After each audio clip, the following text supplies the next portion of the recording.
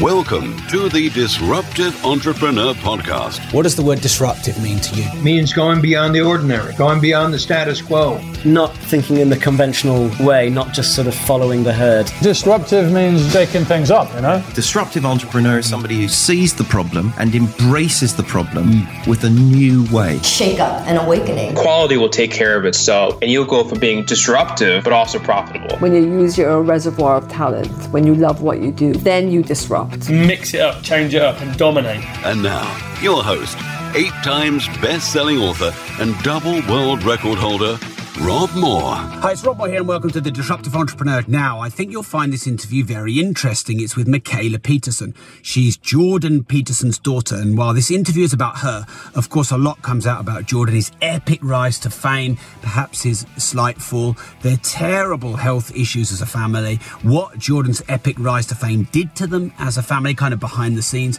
She's, of course, his daughter, but she's also his manager, so that sort of dynamic we discussed. She's on this kind of very extreme diet, which she swears by, and we discuss that from all sides, and a lot of things that are going on in the world right now. I think you'll find her very wise, and I think this interview will surprise you.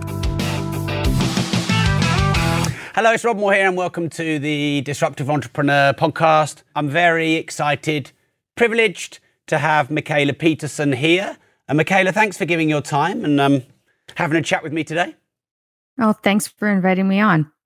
So, pick up on something you said before we went live. You've not been home since the 4th of Jan. So you can probably see behind me, we've got our 2-meter tape. We've got all the social distancing. I'm in my office at the moment, so we've got all this paraphernalia we have to set up. So you haven't been home for 5 months. How's that? It's a bit exhausting, actually. Like once you have the ability to travel, when you're not able to travel, you think traveling's great. And then if you have to travel for months, it's kind of exhausting. I definitely miss I'm staying in a really nice place right now and I'm really lucky to be here. I'm in Florida. Like there's a pool. It could be significantly worse given the fact that we're in a pandemic, but like I miss my dark 2-bedroom condo in Toronto with no balcony, like quite a bit, but oh well, c'est la vie. It could be significantly worse. So we'll probably talk a bit about the lockdown because I think we can all learn from it. But obviously most people know you as being Jordan Peterson's daughter, but I don't really want to focus on that so much. So who are you when you are not in the shadow of your dad, Jordan Peterson? Well, what I've been doing, so my main job is actually working for my dad. I'm running his company. He has a number of online products and I have people working for me, scheduling him, and that's full time. That's over full time. Like I work all the time. But then kind of on my side of things, I mostly focused on diet and lifestyle. And that's because I've had a really dramatic transformation regarding my health. I was incredibly ill and my dad wrote about it a bit in his book, 12 Rules for Life. But I was really, really sick. And I never had, like growing up, I didn't think I want to be, I don't even know what you would call me, a food social media person. Like I didn't want to do that. Even the word gluten-free made me angry. Like I just wasn't interested in the whole diet sphere of things at all. But then I had such a transformative experience that it was like, okay, well, I have to talk about this because if other people were in my situation and they can get out of it learning from what I learned, then I felt like I needed to talk about it. So what I do is I kind of spread around awareness about the diet I'm on, which is, I call it the Lion Diet, but it's an all beef.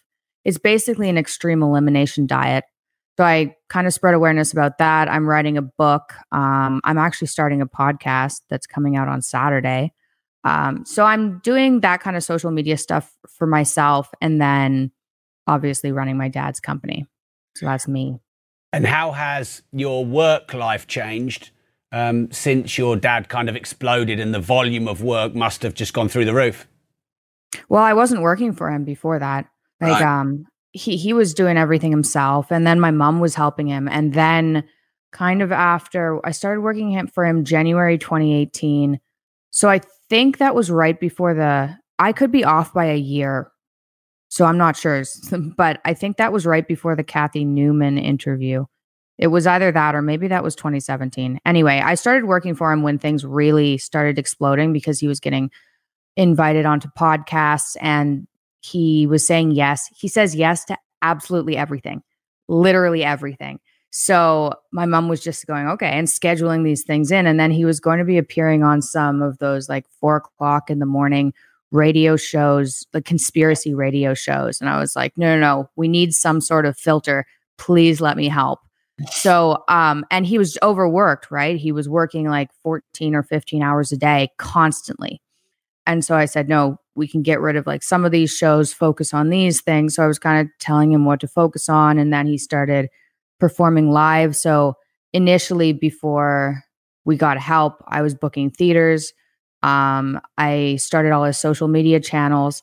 So yeah, work was insane. And at that point I had a 6-month-old. So I was at home, on my computer. So it was kind of convenient that way, but, it was crazy. It's gotten worse, but at the beginning there was a huge learning curve on how to do things. Like I've learned a lot about how to kind of manage somebody. And it was a lot. It was a lot of work starting January 2018 up until now.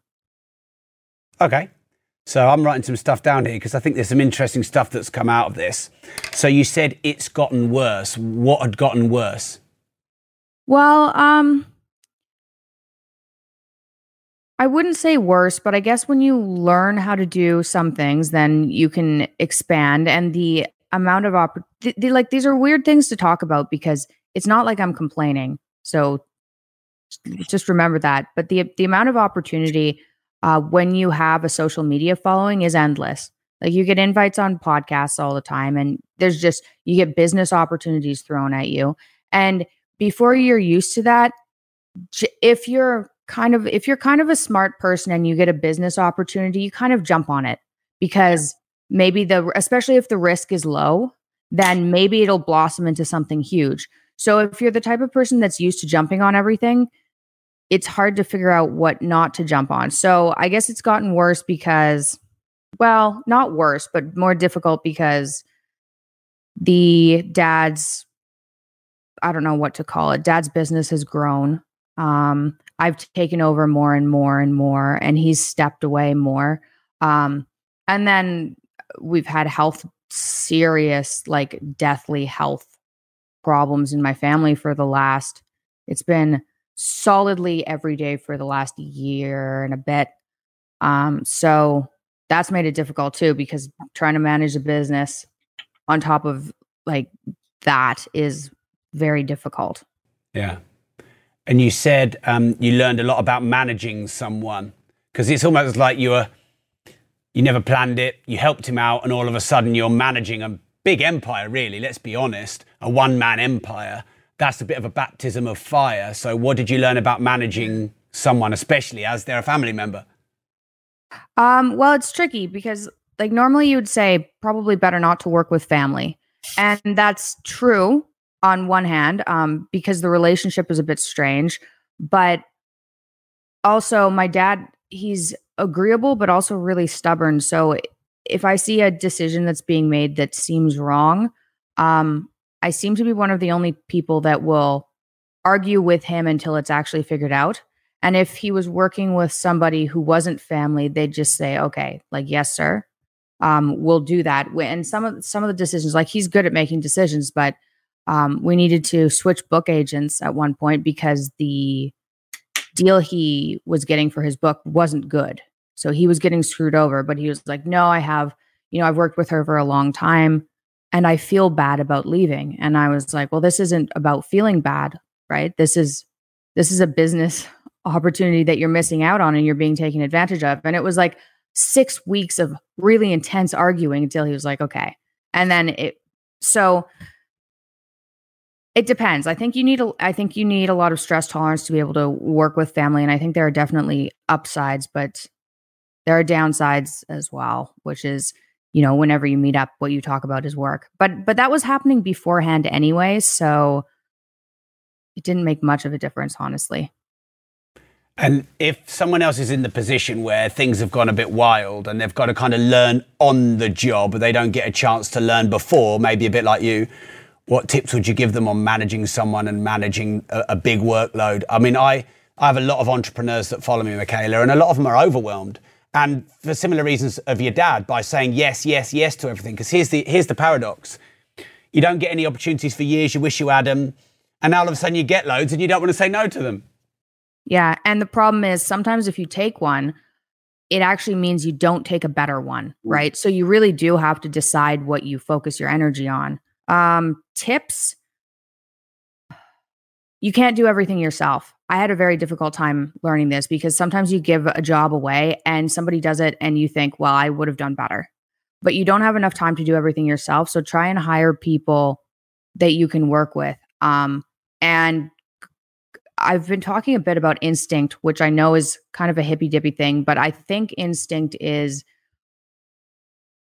what your brain comes to when it looks at all the patterns that you're not consciously aware of, because your brain processes a lot of information and sometimes you don't understand what you're processing. So I would say hire based on instinct. And I like the way I hired was I did hire based on instinct, but I also hired based on personality. So my dad has a personality assessment. And if you can hire conscientious people, those are the people who are most likely to actually follow through with what they say. Like if you get caught when you hire somebody agreeable but low in conscientiousness, you'll get someone who says yes to absolutely everything and doesn't actually fulfill anything.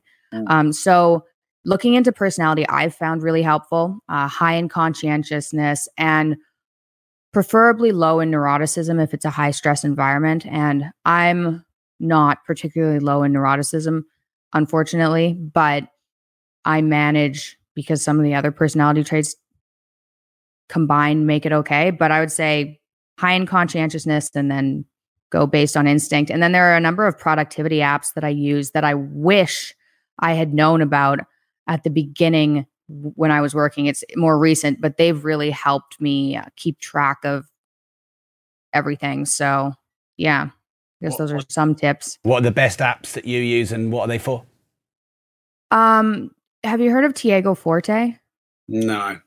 So he's a productivity guy. I can't remember the book he wrote, but he has a blog that's really informative and he has a way to get to inbox zero, he calls it.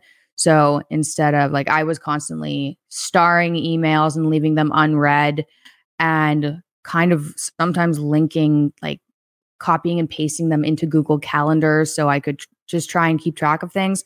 And now I use Evernote because you can set up Google so that you can forward emails to Evernote. I use Things, the app Things, which is an iOS app, but I like it better than Todoist. And you can forward emails straight to Things and it'll put it in a to-do list for you. So then instead of having your inbox working as a to-do list and a calendar and all these things it shouldn't really be, you can forward emails to the right place, a to-do list or for references. And it's a lot easier to keep track of things. So Evernote, Things. Is there any other one? Mainly Evernote and Things are my like real go-tos. Yeah. Okay. Thank you. So you've been able to see growing social media channels in a big way and have a lot of business opportunities. And a lot of my followers, you know, they want to leverage social media. They want to build their personal brand. They want to know how to take the right business opportunities, partnerships, collaborations, sponsorships, you name it. And you've got a lot of experience now in that in a very short period of time. So what would you say is the best use of social media for business when it comes to monetizing it and maybe brands and collaborations? Well, you can get a lot of followers on Twitter, but the conversion rate on Twitter is really bad. So Twitter isn't the greatest way to get sales from my experience. I use Instagram mainly. It depends what you're going for, but I would definitely have profiles on every social media platform you can. Like definitely don't avoid one. I haven't come to terms with TikTok yet. I don't know if that's actually useful. It probably is, and people are making lots of money off of it, but we're not using TikTok. But other than that, use every platform you can and don't annoy your audience. But I don't know, like some people, it depends. I'm annoyed really easily. So when I'm spammed with annoying ads, it bothers me and I'll unfollow. So I'd try not to annoy your audience. It really depends what you're going for. Like the way my dad's brand, I don't know if that's a great question for me because my dad went viral from a number of videos. And so he already had an audience and his kind of grew naturally and he didn't have a lot of things he was selling at the beginning. Like, well, he had his old products. He had the Understand Myself and self-authoring that he sells. He's had that for like 30 years. But he wasn't actually trying to sell much. She was actually mostly getting donations. So I'm probably not the best person to ask for that. And then because my main source of income is working for my dad, I don't make a lot of money on social media. I'll advertise some products that I like, but that's probably not the best question for me, to be honest. Okay, that's good. That's fine. So you look like you're building your own brand, starting a podcast soon, which is exciting. We'll have to shout that out on this show. You've got your blog, obviously. You get to be a voyeur on your dad's social media, which is I'm sure you're going to be able to borrow some lessons from there. So what's your own personal brand strategy or plan? Where do you want to take the work that you do? So my goal, my short-term goals are I want to put out my book, and I've been working on this since I was 17. So it's like a long time coming. It's been like 11 years. That's a long time to write a book. You'd think so. Yeah. I just keep adding to it. It's kind of autobiographical about what it was like to have an autoimmune disorder and how I got over it. So it's taken a while to solve that problem before I could write about it. Sure. But where's my brand direction going? I'm hoping to focus on kind of just human optimization, I guess. I'm really interested in what experiences humans can go through to better their life. So like, for instance, I think this podcast could be popular. I'm hoping.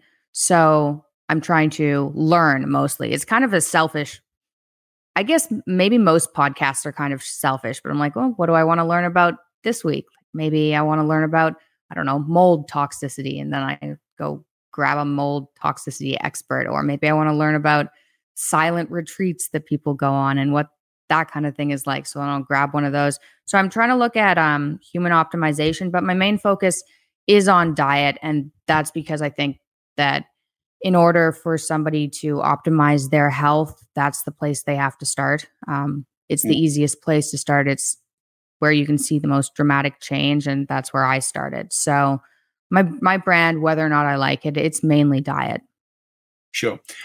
On that note of selfish nature of podcasts, I think that's a good thing to discuss, because I don't think there's anything wrong with that. If you're going to spend your own time, surely you're going to want to do something you're going to get personal benefit from. And you'll end up being what, episode 510, something like that, Harry?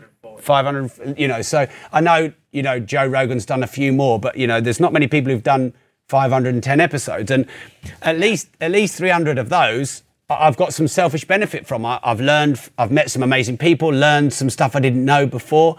And then I think if you're in that position of selfishly getting benefit from it, your passion, your enthusiasm is going to come through. Therefore, the loyalty of your audience is going to be important. I have taken risks on my podcast and interviewed people I'm not sure I liked or I'm not sure I wanted to interview. And that doesn't always work out and doesn't always go well.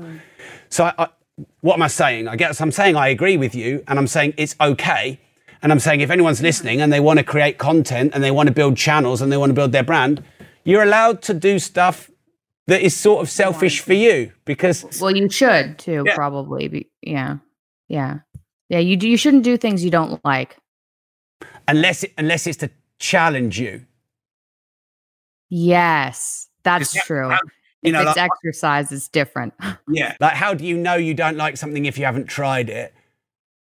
And what if, so I interviewed Jordan Belfort recently and I didn't really want to. Cool.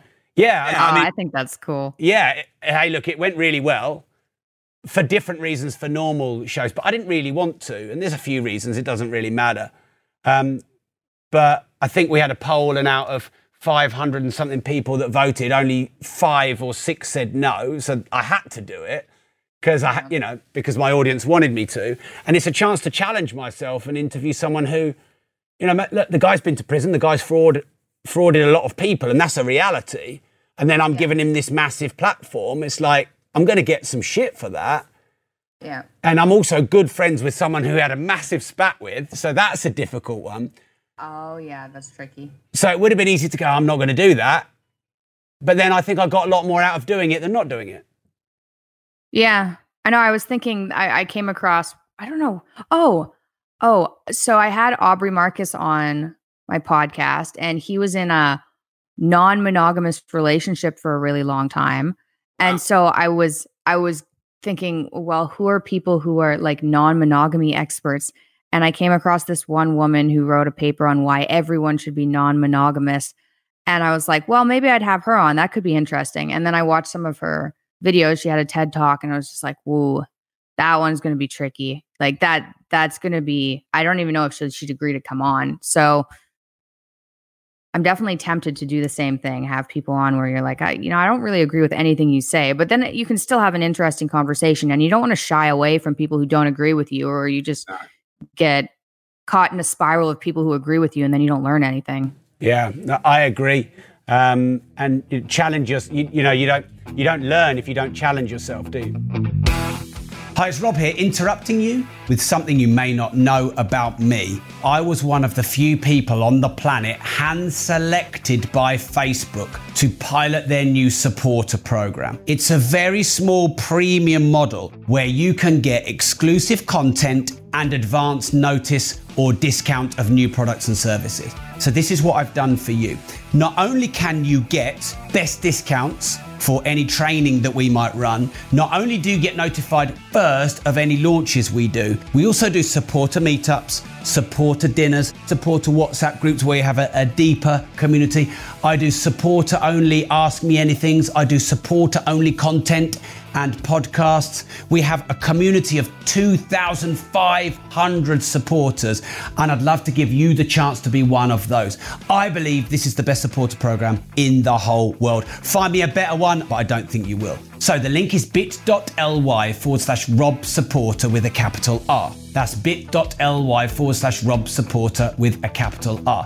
I believe the gap between free content and paid content is getting bigger and bigger and bigger. There's a lot of free content out there that's maybe not that good. And for just a few dollars a month, you can get the best content on business, on entrepreneurship, on starting up, on scaling up, on sales, on marketing, on the mindset of being an entrepreneur. So go to bit.ly/Rob Supporter with a capital R right now.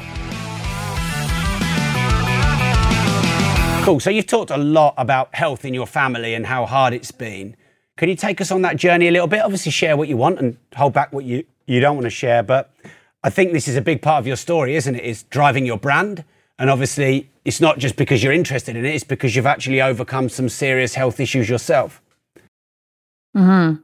Well, so my family's health issues, my mom was diagnosed with this extremely deadly, extremely rare cancer and given like 8 months to live last April. And that just destroyed, it was like, well, it just destroyed my family. It's like, hey, she appeared perfectly healthy. And then it was like, you have 8 months to live. And it hit my dad the hardest, obviously. But I've never felt the way I felt after hearing that. It was crazy. And she managed she's in remission, like she's okay, which literally nobody thought was possible because the statistics are, we searched everywhere. We did all the research we could, and it was like, you have no chance whatsoever. Nothing helps. Sorry. And she's in remission now. So thank God for that. But it just destroyed my family for a while.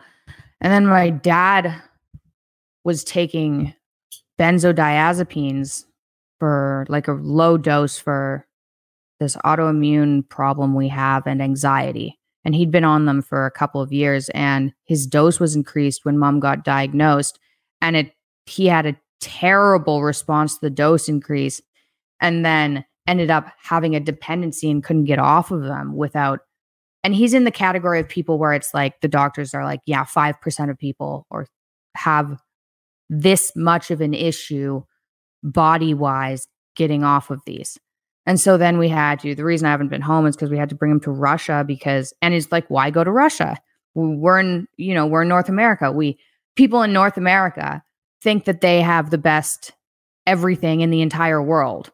And a lot of those people just haven't traveled. And I'm very fed up with the healthcare system here, but it's like, why go to Russia? If you love to travel like me and you understand the power in escaping the money for time exchange trap, but you just don't know how to do it, then building an Airbnb consultancy business could be exactly what you have been looking for. Right now in the UK, there is a completely untapped opportunity through helping struggling Airbnb hosts by turning around their underperforming properties and generating you huge commission payments in the process. We are going to teach you all of the tools and all of the techniques that we've learned over the last 5 years through building our very own multiple six-figure Airbnb business, arming you with everything that you need to swoop in and save the day. Minimal startup costs, zero risk, and almost unlimited potential. Sound good? Welcome to the Airbnb Consultant. Contact us through any of the channels included in the studio notes to get the conversation started.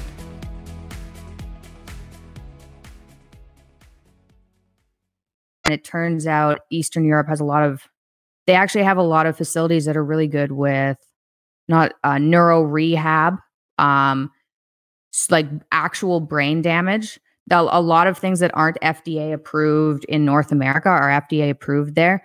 Ibogaine treatments are legal. They have something called xenon gas, which isn't FDA approved here. So they're actually leagues ahead. So we went there and they actually helped him. Thank goodness, because we tried for a year to get him help here. But it's been pretty stressful, and I'm writing all this down too, because it's just been wild. Like, I feel like my life is like watching a movie. Sometimes really terrible things happen, and I think, well, it'll make the book more interesting. But yeah, so that was the last like year and a bit with my family. And then in regards to me, it was like, it's been my entire life. I was diagnosed with juvenile rheumatoid arthritis when I was 7, and I had symptoms like years before that. And then my health problems just kept compounding until I was basically forced to figure it out or really have no life. So it's been a wild ride over here in Peterson land. And how did you figure it out?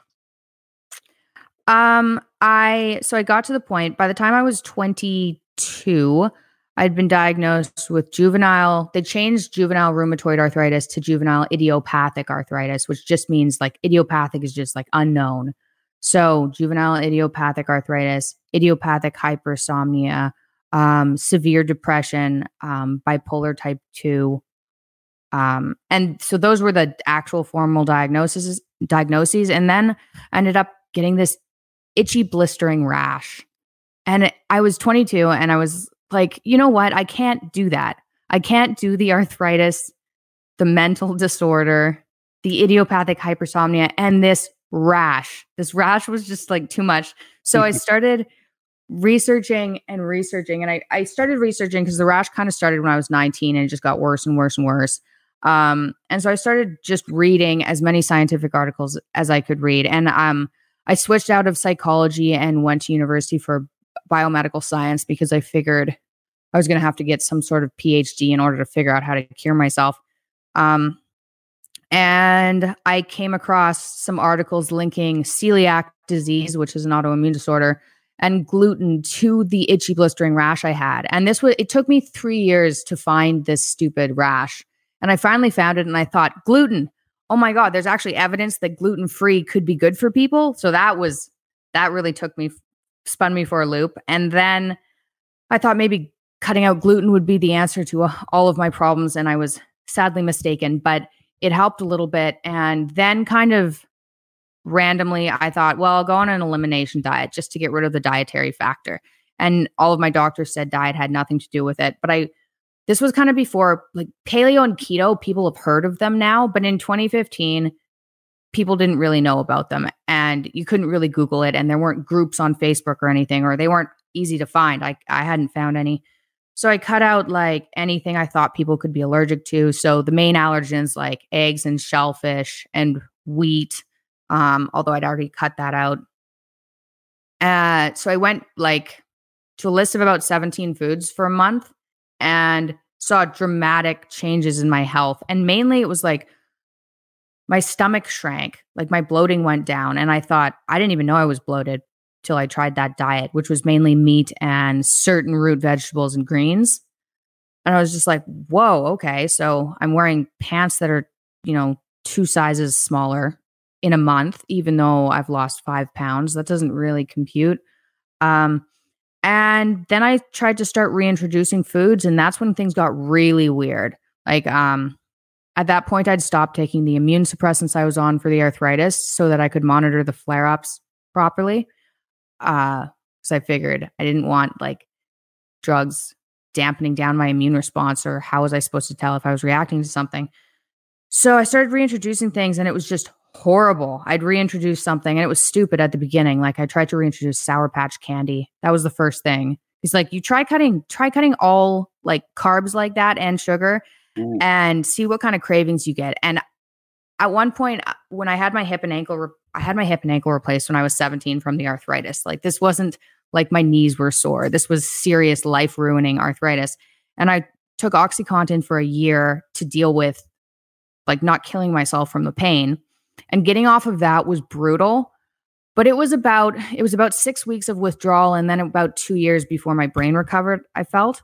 And cutting sugar was it was different, but it was way more intense. Like I guess that's not exactly fair to say, because if eating sugar is seen as so much less bad than taking more OxyContin. So anyway, so I cut out sugar. It sucked. I tried to reintroduce Sour Patch candy. I had an autoimmune response to it. So I stopped that. Then I tried to reintroduce almond butter because I was tired of cooking everything. I used to eat out all the time and had an immune response to that. And then I tried to reintroduce soy and I went absolutely nuts, like nuts. I thought, great, now I've made myself more crazy than I was to begin with, which was not ideal. And so I spent a couple of years going up and down trying to reintroduce things.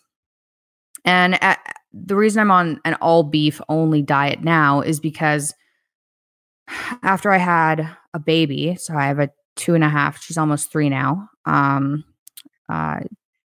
almost 3-year-old girl. My tolerance for foods disappeared and I got desperate and I went to all beef. And I was not happy about it, but I thought if I can have a diet that's one variable, then I don't have any other variables to worry about and I can do this as scientifically as possible. And it took like 6 weeks and I saw a pretty big improvement, all beef. And then it took about 5 months for my anxiety to go away. And then I've been on that for the last number of years and I seem to be getting less sensitive. Thank goodness, because doing an all beef diet for my entire life isn't ideal. It's not the end of the world. It's a hell of a lot better than having an autoimmune disorder. But, I like cake. Everyone likes cake. So that was like a long rant, but that's a bit of the background about my health problems and why I'm on an all beef diet. What fascinates me there is the A, discipline, and B, the testing mentality. So I wrote a book called Start Now, Get Perfect Later. And really in that book, I talk a lot about trying things and testing things as opposed to dismissing them or overly worrying and getting perfect. And it sounds like you basically eradicated pretty much everything and then started reintroducing it bit by bit to test each variable to eliminate and be able to isolate that thing or things that, triggered your health issues. And I really admire that approach because I think that's going to make you win in business. I think that's going to make you win in relationships by just having a mentality to try things and then what works, do more of it, and what doesn't, do less of it. And it sounds so simple when you talk about it like that. But people have all these fears and phobias and addictions and everything else. Start now, get perfect later, and just start testing stuff and see how it goes. Yeah. And it's like, it's really, I get so much flack in the media because it's like, oh, all beef diet, like snake oil salesman. First of all, I'm not selling anything. Like, eat beef. It's like, what's, anyway. Yeah, that confuses people. But it really is like, it's really easy for people who aren't in a good place in life to sneer at what you do and say, you know, oh, you should be doing things differently. But it's like, don't take advice from someone who doesn't look healthy. That's one thing, like, that I've learned. And I used to not think that way. But part of the reason people follow other people on social media is because they want to be like that person. So if you don't want to be like the person that you're taking advice from, don't take advice from them. And yeah, an all beef diet sounds ridiculous, but it really has gotten rid of my autoimmune and mental disorder. And the mental disorder was brutal. I'm not on any medications. I don't have cravings. It's really easy. Like, I use everybody listening, if they take one thing away from this, buy an air fryer. I swear that's it.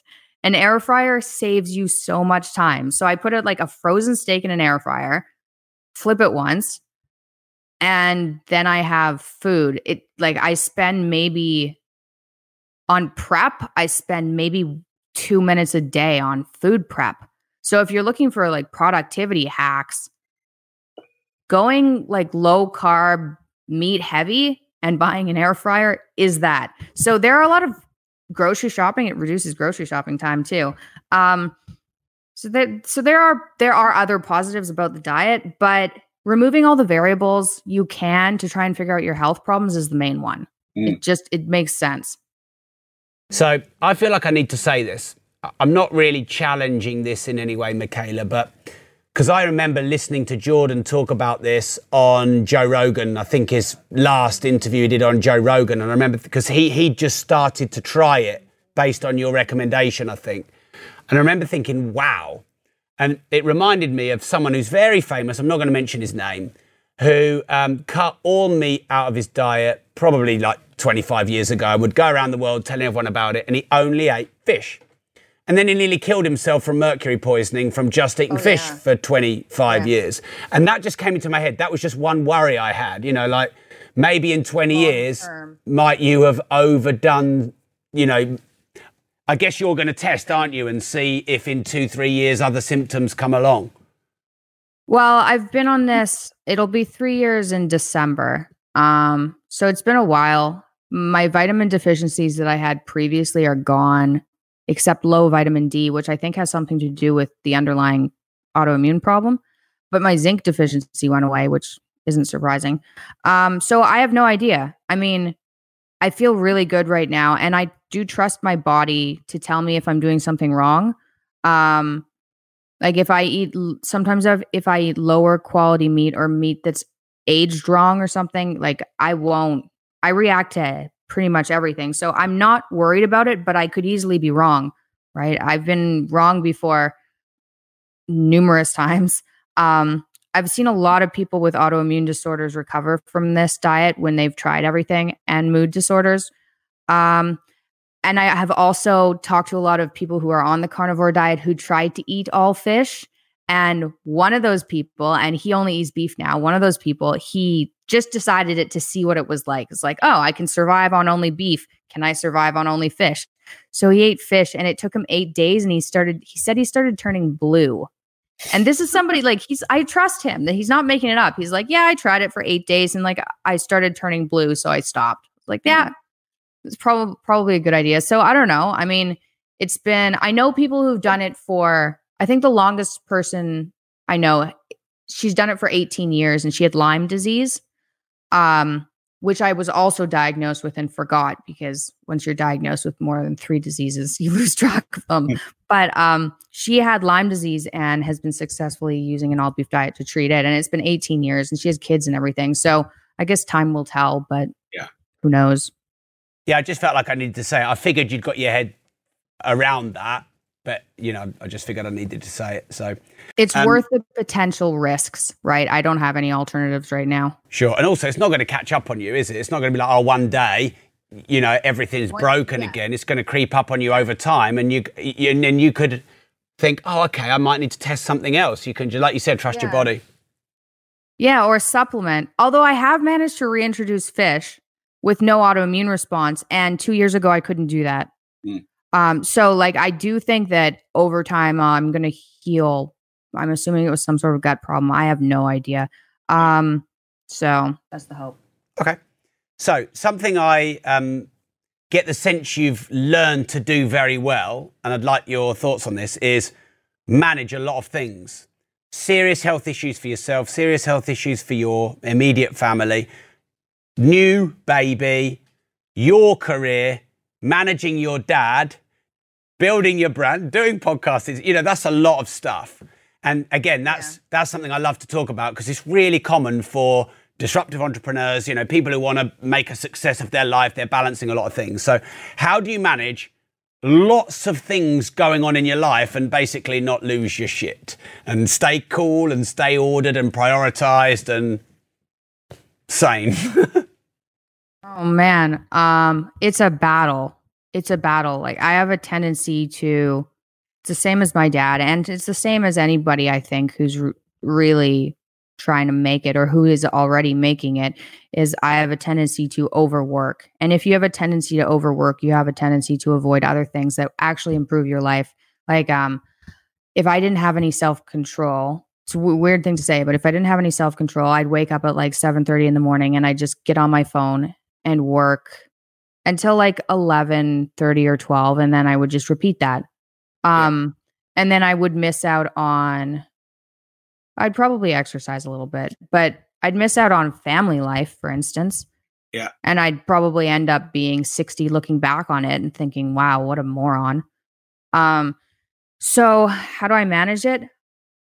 I'm not that good at it, but luckily I've had some help. So my husband he's not that good at it either, but he's really good at it in regards to me. So he can tell when I'm overworking. It's like, you have to stop. You have to slow down. We have to go outside. We have to go for a walk. Like we have to spend more family time together.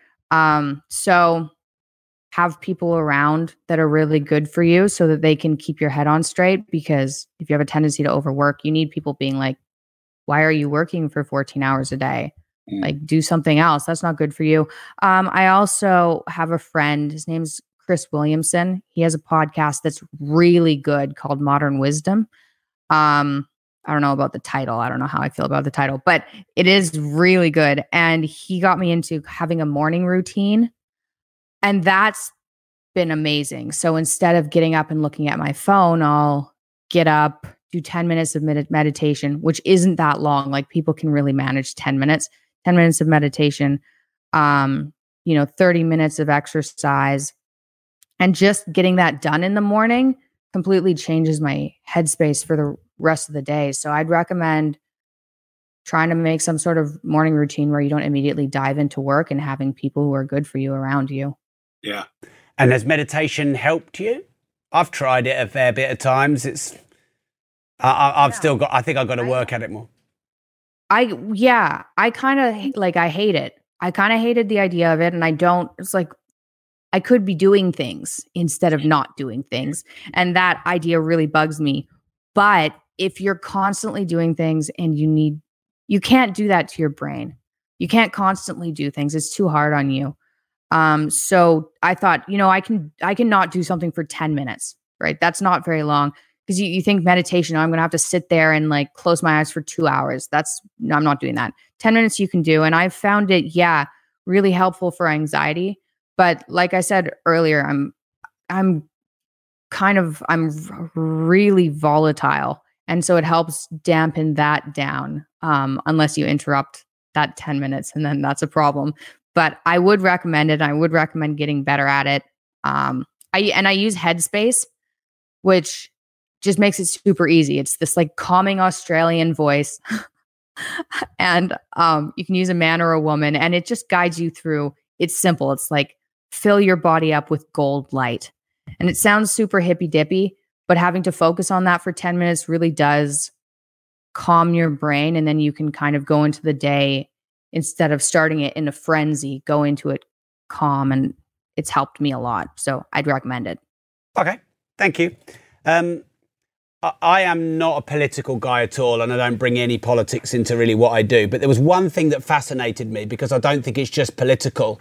And from what I could see, it seemed that you pushed quite hard for the country to be reopened. You think that the country should be reopened rather than, locked down forever. So do you just want to talk us through that? Yeah, well, initially, it's not like I was like that at the beginning. We had no idea what we were dealing with. And I'm not an epidemiologist. Not that I really trust epidemiology, but we didn't know what we were dealing with. So I think shutting things down, getting everyone to wear masks, and keeping people home until we had more data was not an unreasonable thing to do.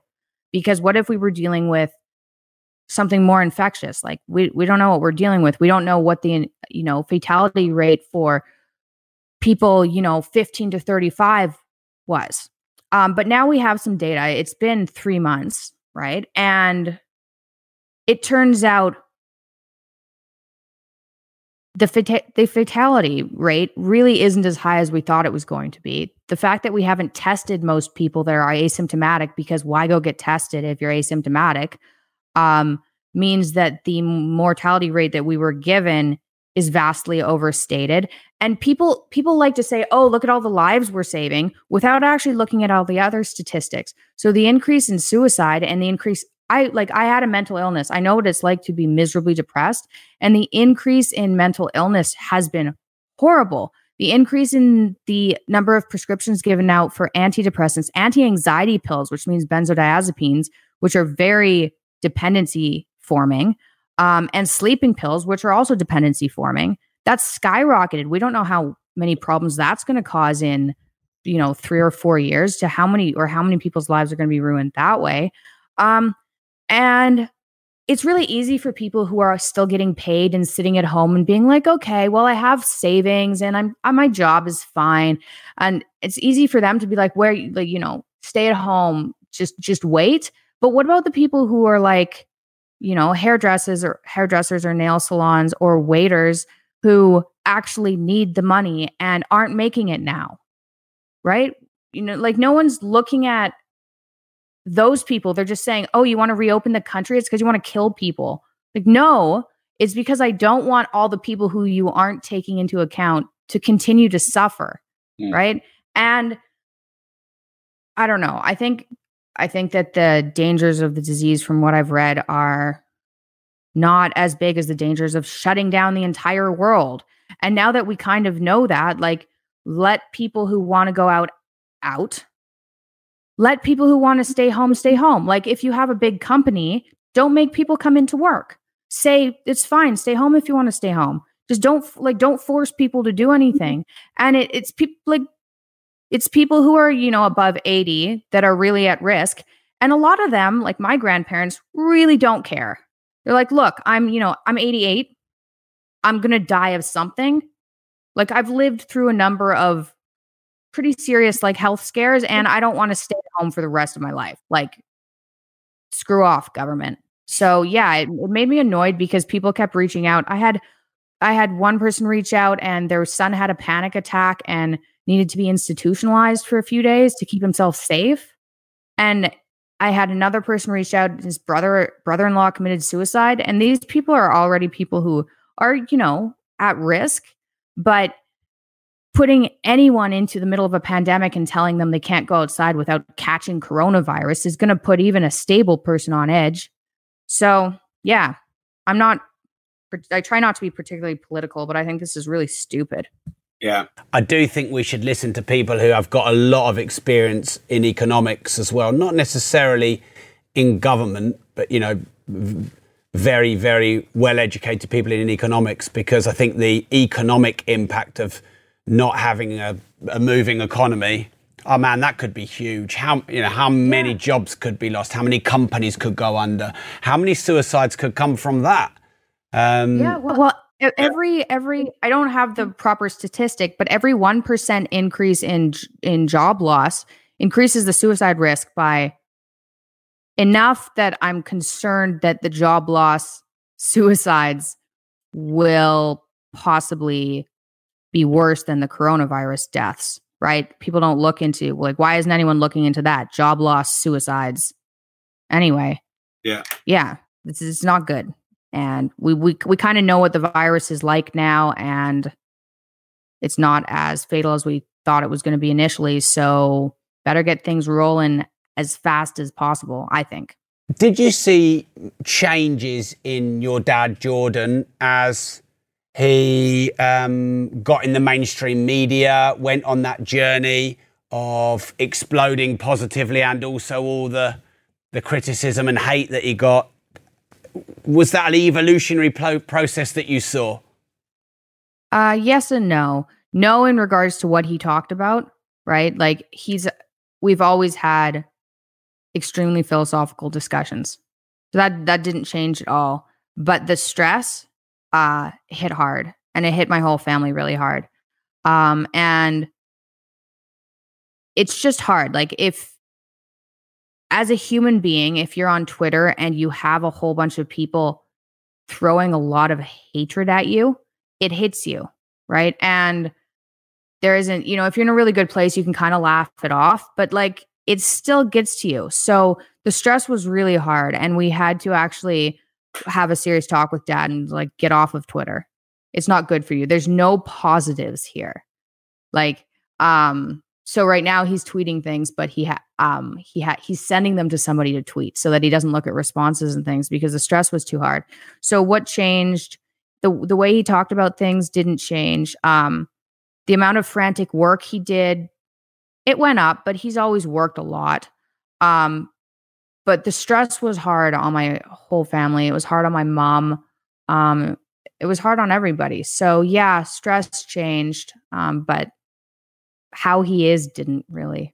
That's just what he's like. And people ask, is he different? Like, is the Jordan B. Peterson we see online the same as he is at home? And like, yes, it's the same thing.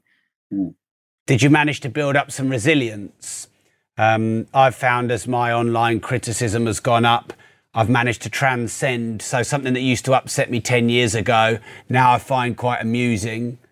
They've been calling me Chewbacca because the beard I've grown since the lockdown, who's a big hairy Star Wars character, and that would have upset me 10 years ago. Now I just think it's funny. And I can definitely say being online a lot has built some resilience and some ability just to go, well, whatever. Like you said, some things still might get through. Have you and your family built that resilience, learned to deal with criticism and trolling better? Have you got any effective ways? Yeah. I don't know if I have effective ways other than practice, like horrible practice. But yeah, initially, Dad's response to a negative news article, he'd be like, well, I didn't say that. I didn't say that. Those are blatant lies. And now I'm getting a whole bunch of pushback, and he'd be really upset. So I'd be like, don't read the news, like, just try and avoid this. So by the time the kind of negativity hit me with like, snake oil salesman's all beef diet, whatever. I had one article, and it's like what did they call it? I don't know if it was like apparent arthritis, or they were like doubting the arthritis. It's like, guys, I've got literal joint replacements. This isn't an argument.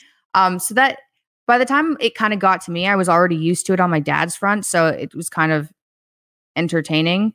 And now when there's a negative article about my dad, he doesn't care anymore. So definitely practice, but I don't really have any ways other than just try and focus on your fans. Like, you have to focus on the ratio, right? And even with Dad, the ratio of positivity was so much bigger, but it's so easy to ignore that and just say, well, but this guy said that. And it's like, yeah, but you have, 10,000 other people who say you're doing something good. Just try and look at the ratio, but it does take practice. To not read the news, or if it's quite vitriolic, to get someone else to post your social media for you and not read the comments, that's a coping mechanism, isn't it? Yeah, okay. That's true. Yeah. At the beginning, maybe if it's super overwhelming, don't like wake up first thing in the morning and read all the negative articles about yourself. Probably better to not do that. Like, it's not a good way to start the day. Yeah. That, and then, I guess posting other things to social media. I tried doing that for a while, but I didn't stick with it. But I tried hiring someone so that I didn't have to look at comments, because you don't really need to, like, it's not that useful business wise. It can grow your audience a bit. I think especially maybe when I don't even know what the stats are for that. Like, do you need to, I think responding to comments is good business wise, but to a degree. So I guess I do have some mechanisms, but. So I have a Facebook account manager, and she said to me, focus on your supporters first. They pay.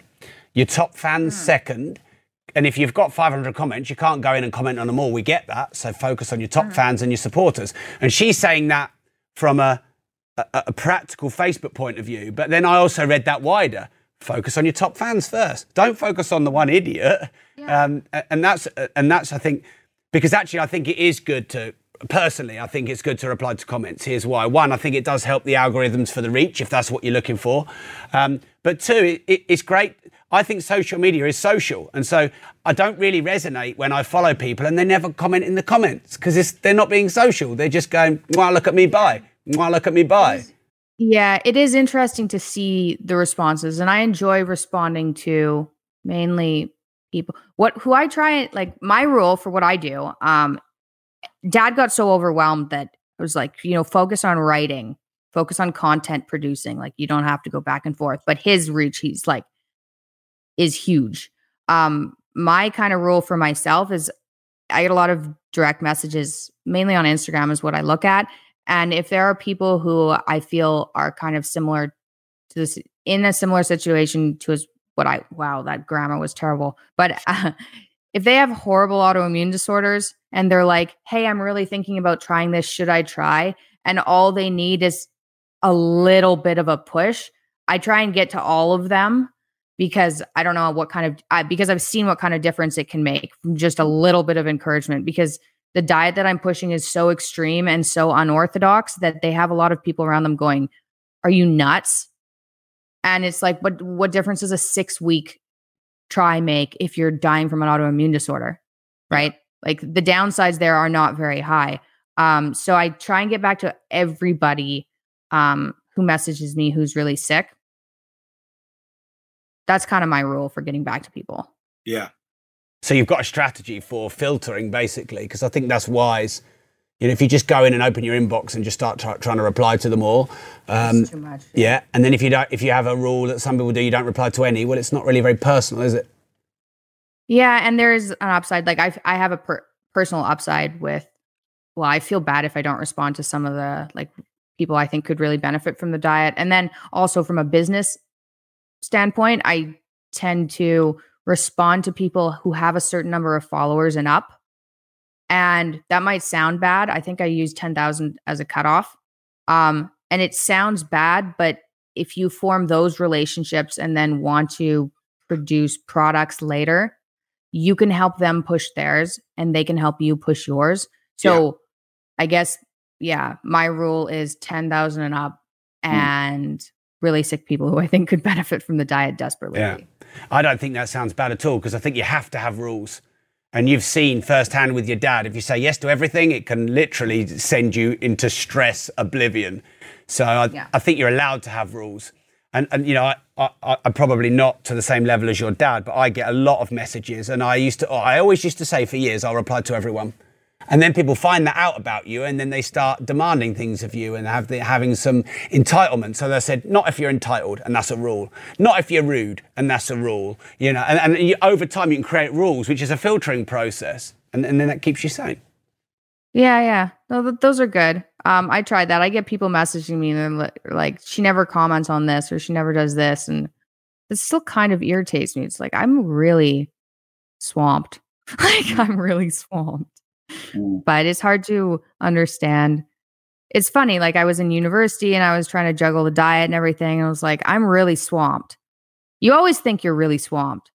And then it turns out I don't know how swamped you can get, because I'm sure, I'm not I don't know how much worse it could get, but I feel like I'm at capacity, but it could be worse. Yeah. So this is fascinating, because I spoke to Derek Sivers, who did a really good TED Talk, and he was on the Tim Ferriss show a few years ago before I actually had my podcast.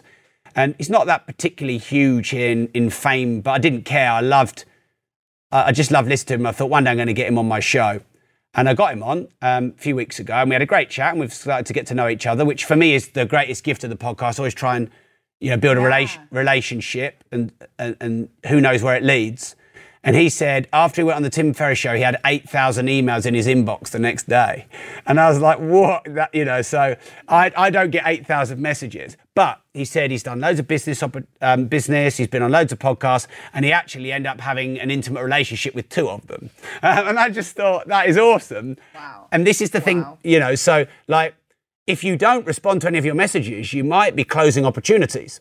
And and another chap, a billionaire I interviewed this week called Tim Draper, he says he always gives his email address out. He's had the same email address for 30 years, and it's a bit of a nightmare because he gets thousands of emails. But he says, I also get all my companies to invest from those emails.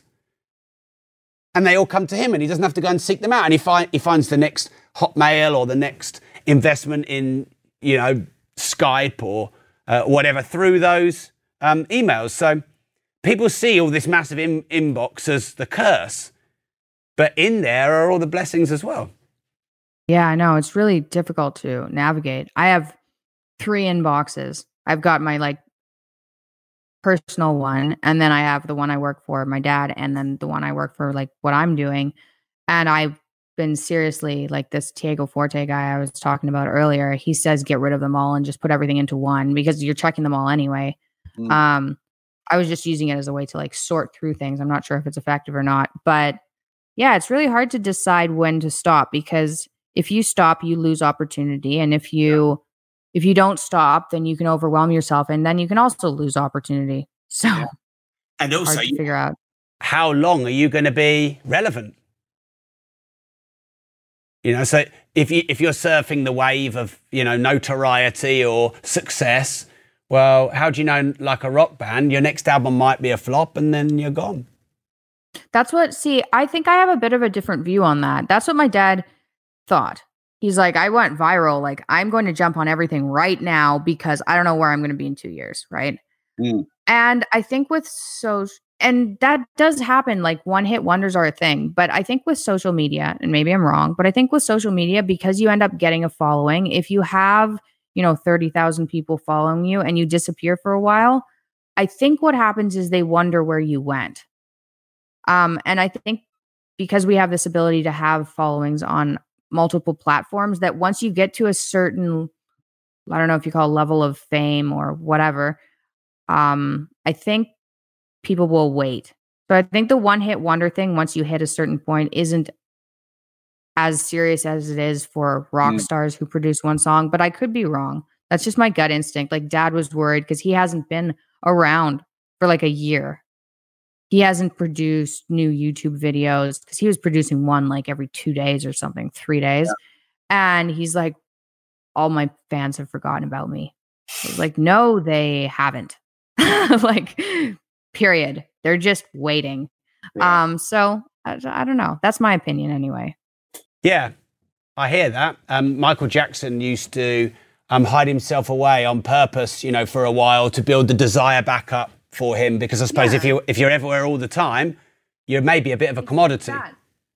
Maybe. And oh my God, I mean, I'm not, a huge fan of the Kardashian Jenner crew, but the way they play their audience is incredible. Kylie Jenner hid. She didn't do anything for a year. And then she became maybe the most famous person after she reappeared. So nothing for a year, and then boom, I had a baby and I didn't tell anybody about it. And it's oh no, everybody knows who Kylie Jenner is. Right. So I think hiding away for a while and then coming back, is useful. I like that. I didn't know that about Michael Jackson. That's cool. Yeah, I think that they figured that out. I mean, everything Michael Jackson did in terms of his production, his music was very meticulous and surrounded himself with the very best people, producers, musicians. I'm really, really into all kinds of music. I mean, I like rock and metal as well as kind of Michael Jackson, but I've got quite a nice stereo at home. It's about £250,000 it's cost me, so it's a nice hi-fi. And nice. When you put Michael Jackson on, Jesus, man, it sounds amazing. It is the best. You put... Off the Wall. You put Off the Wall on, which is, I think, his first solo album. And the recording is unbelievable. And I know people have thoughts about him and stuff like that, but transcend that and think about the music. It's so meticulous and detailed. And like, I'm listening to a 41-year-old recording and it sounds like I'm in the studio and it's just amazing. Oh, that's really cool. Yeah. Right. So this is the question I don't want to ask, Mikhaila, and I'm going to ask it because I always challenge myself to ask a question I don't want to ask. And now I've probably built it up to be something that's not really that big, but let's do it anyway. When I was doing the research for the questions, and I don't always do a lot of research, but for you I did do a lot because I didn't want you to feel like I was just asking you about your dad the whole time. I just didn't want you to feel that. And if it came out, fine, but I wanted it to be about you. And there's a lot of bikini pictures of you, a lot. And I thought I have to ask you why. Is there a play? Is there a strategy? Why is there so many bikini pictures of you? A little bit of a play and a strategy. Because I'm not really a bikini picture type of person, but they get way more engagement than any of my other posts. And I don't mean like a little bit more. I mean, it's not twice as much, but they get way more engagement than all of my other posts. It's like, okay, that's hard to argue with that. So that's the main reason. And then the second reason is I'm really proud of the work I've put in with my body. Because I was really dying and I'm really not. And I'm getting older, but I'm getting stronger and I'm getting healthier. And it's really encouraging for people to see. It's really encouraging, I think, for women to see. When I was pregnant, for instance, so I was pregnant and I was really worried that I was not going to have an attractive body after I had a baby. And that was a really big concern I had because it's something I think every woman worries about. And I bounced back mainly because of diet and really because of diet, because my underlying health is not good. And so I think putting up those pictures has also helped some women think, oh, I can have a baby and I'm not screwed. So there are some reasons behind it. The other reason I would say is it sells the diet. Like I never got sold on transformation pics because I always thought they were frauds. That was my just gut instinct was like, that isn't true. But most of the people I think that are persuaded into trying this diet are persuaded because of the transformation pics. So a lot of people it actually works on. It didn't work on me, but it works on them. So those are the reasons behind the bikini pics. Engagement and selling the diet and giving sick people hope that they cannot be sick. I'm glad I asked it now. So we do the quick fire now. We always do, we have all unique questions, but then in the end, which is coming up, we have 5 quick fires, although you can take as long as you like, and we ask the same question to every guest. So the first one is, what's the best advice you can ever remember receiving? Well, for some reason, the one that pops into my head right now is advice my dad gave me, and it was don't be friends with people who want the best for you. So I think that's the best one I have, which is just and I mentioned it a bit before, is surround yourself with people who are good for you. And what's the worst advice you can remember receiving? Actually, I think that was probably from my dad too. And it was, think, and this sounds like it would be good advice, but it's like, think things through really intensely, kind of, before you do something. And I used to do that all the time and ignore all of my gut instincts. And I really think there's something to not ignoring your gut instinct. And I addressed that earlier too. I think it's your brain's ability to take a lot of information that you're not conscious of and come to a decision without you being able to logically explain it. So, yeah. Okay, thank you. Is there one particular thing that's wrong with the world that you'd like to change? Yeah, and it's what I'm trying to change through. I mean, I'm biased trying to change it through diet. I think that we don't put enough focus on diet. So if somebody's sick, they say, well, we'll treat the symptoms with some pills. It's like, just look at lifestyle.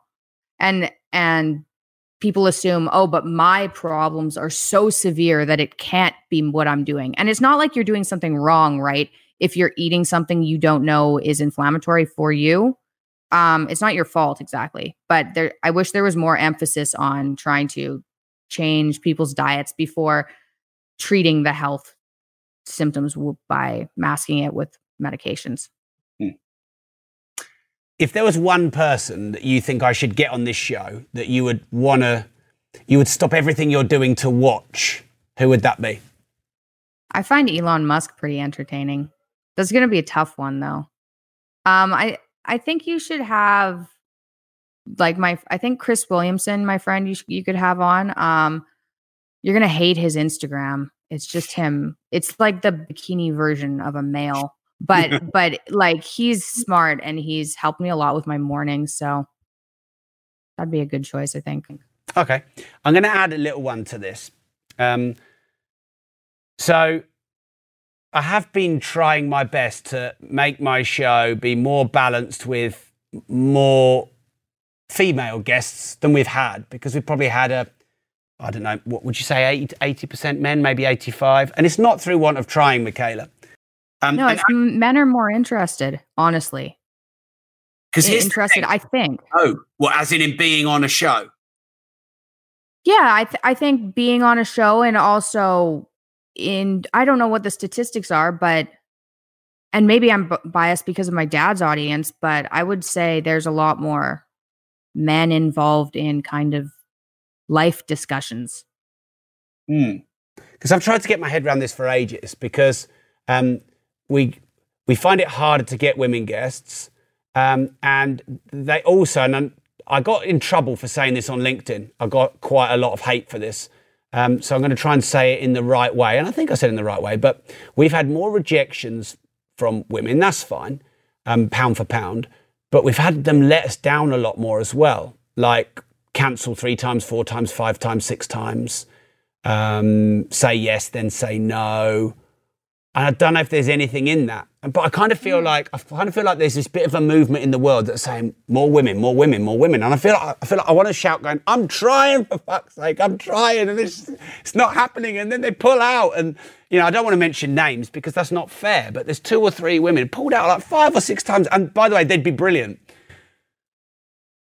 Yeah, there's something to that. I really think it's as simple as, if you look at women's personality, and there are differences between men and women, and my dad went into this and got a lot of flack. Some women have personality traits that are more masculine, and I tend to be in that category. But women are higher in negative emotion. And I think it's as simple as that. So they're higher in withdrawal, they're higher in volatility on average. So they're more likely to be anxious and cancel.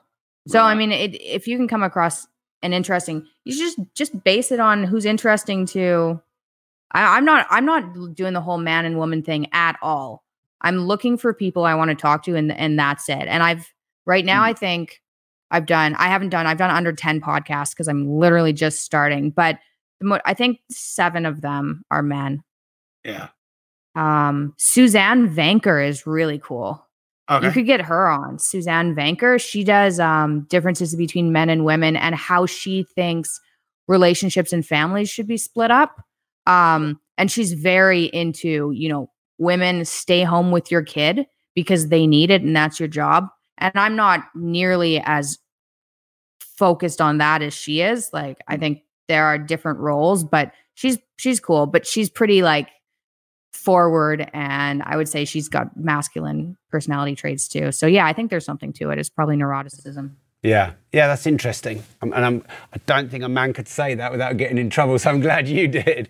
But no, I haven't particularly. I'm the same. I'll go for someone I like or is interesting or whatever. But it is getting to the point where it's quite imbalanced. And I don't want it necessarily to be that way, but yeah. So this podcast has the word disruptive in the title. What does that word mean to you?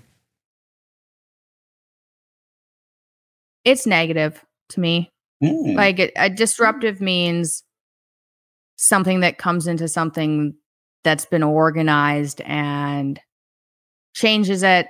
And I would say, just off first glance, I would say changes it in a worse way. That's just the feeling I get from the word. I'm not entirely sure what the exact definition of disruptive is. It probably doesn't have any negative connotation, but it definitely has a negative connotation in my head. I mean, could you argue that all change has a positive and negative equation attached to it? Yeah, I mean, I can see the positives in it, the disruptive entrepreneur. And in order to, yeah, I agree with that. It's just like from first glance, I would say it has a negative connotation, but I mean, I'm disruptive, I guess. I don't think I'm negative. So tell us about your podcast. This sounds exciting. I'm really excited about it. It's given me, like, because of this pandemic, you're stuck inside. I'm a really extroverted person. And I kind of, because I went to Russia with my dad, I've really been under something that's similar to social isolation since January 4th. So it hasn't made much of a change, but I've been able to get a lot of my extroversion out by talking to other people over the podcast. And I'm hoping I can bring guests on and have, like, I'm not worried about talking about any topic. I'm not going to shy away from things. And I think because, like, fortunately, I think because I'm female, I don't know. I think I get less kickback than a man would just because I have the woman thing going on. So I think for instance, I can broach some things about the differences between men and women. Nah, I still get kickback. Like, it's still pretty bad. You still get put into the category of people that, I don't know what kind of people, but I'm trying to bring people on the show and have conversations that I'm interested in about things that people don't normally talk about, ranging a lot in nutrition, lifestyle, productivity. I brought a couple of people who are really into psychedelics, which I've also delved into. So just kind of want to address everything, see if people enjoy it. It's called the Mikhaila Peterson podcast and it's coming out Saturday. Tomorrow. Wow. I'm really, really excited. Perfect time then to do this episode. And your name is spelled Mikhaila. Is that right? Yeah. Yeah. Yeah. Because in England we spell it Michael with an A on the end. So I just want people to be clear. Like everywhere it does that. I had to get the fancy spelling that nobody could Google. So when I bought MikhailaPeterson.com a really long time ago, and I was like, that's never going to work. So I also bought Mikhaila, like Michael A. Peterson, like Mikhaila Peterson. I just bought everything. It's like $17 a year. Just bought everything that directs back to it. If people misspell my name, so spell it however you want. Yeah, it's still going to work to direct you to the website. And then the social media channels that you think we should follow you on. What are the main ones you use? I'm mainly on Instagram at Mikhaila Peterson, YouTube Mikhaila Peterson videos, and Facebook. I have a page Mikhaila Peterson, and I have a couple of groups on Facebook for people who have autoimmune troubles and want a community to talk about them. And then everything's obviously on my website. Like most of my writing, I haven't written in so long because of how busy I've been with family health. But generally I write articles that I like. I think they're cool. That's at MikhailaPeterson.com. Mikhaila, very grateful for you spending we did an hour and 15 minutes, I think, plus in the end. So I've had fun. I hope you enjoyed it, and thanks a lot. I did. Thanks for having me on.